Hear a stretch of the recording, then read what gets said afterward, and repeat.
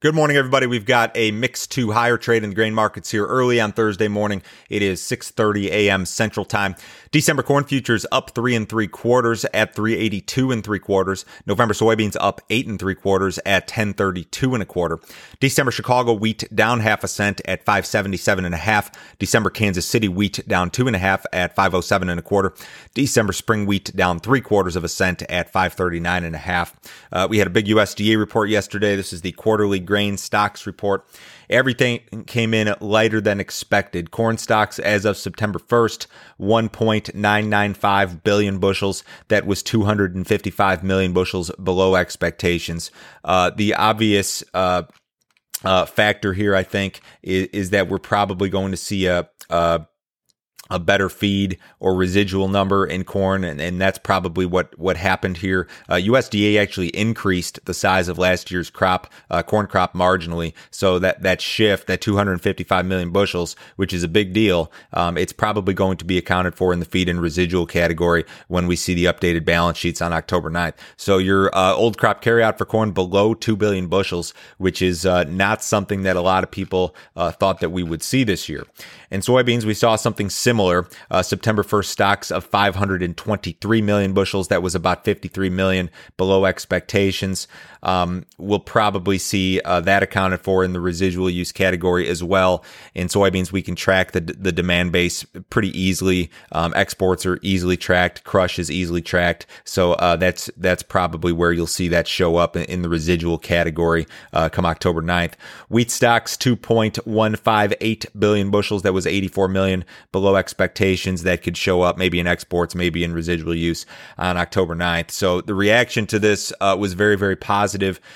Corn and some of the wheat contracts rallied to multi-month highs. Soybeans also rallied sharply. Large fund traders were probably aggressive buyers of corn, soybeans, and wheat yesterday. The private groups estimated that funds bought, I think, 30,000 contracts of corn and 40,000 contracts of soybeans yesterday. So at yesterday's close, the private groups now estimating that funds were net long 111,000 contracts of corn. That would be the biggest net long in the corn market for the funds since July of last year.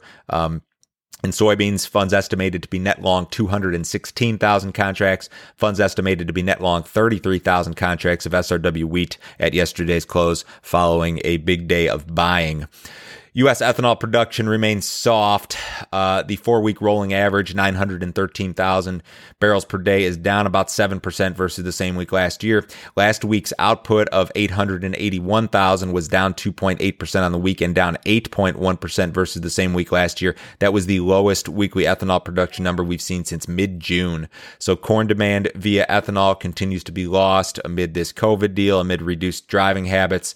Gasoline demand was down about 7% versus the same week last year. So we've still got a lot of problems here. It's really phenomenal that we were able to drive this old crop corn carryout down, despite the fact that we probably lost 500 million bushels worth of demand via ethanol. It's really pretty phenomenal that we were able to do that. But I guess in a lot of cases, low prices cure low prices. I think that's what we just saw here.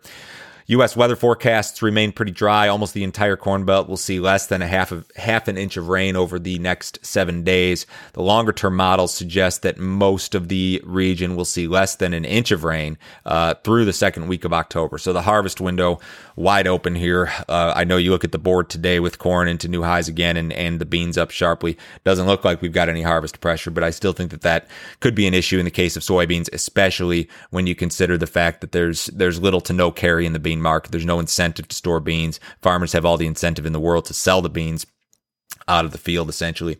We have an export sales report later this morning.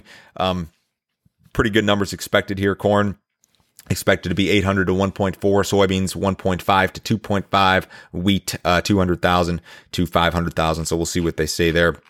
The corn market, this is its best trade since, I think it's got to be March or maybe beyond that. December corn futures up to 382 today. July 21 corn futures above $4 on the board, which is something that most people thought we'd never see this year. Funds long 110 or 111,000 contracts of corn. That's something people thought we'd never see this year.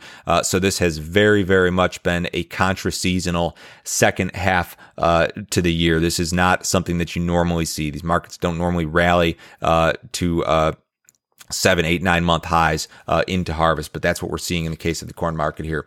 Soybean market acting well. We're still not back to the highs from mid-September. We've got about 15 cents to go, but you could very easily be there by the close of business today or by the end of the week, certainly. We've got a new month that begins today. You never know what's going to happen. Wheat futures acting well. December HRW futures traded into some fresh multi-month highs yesterday. We're down just a little bit here this morning.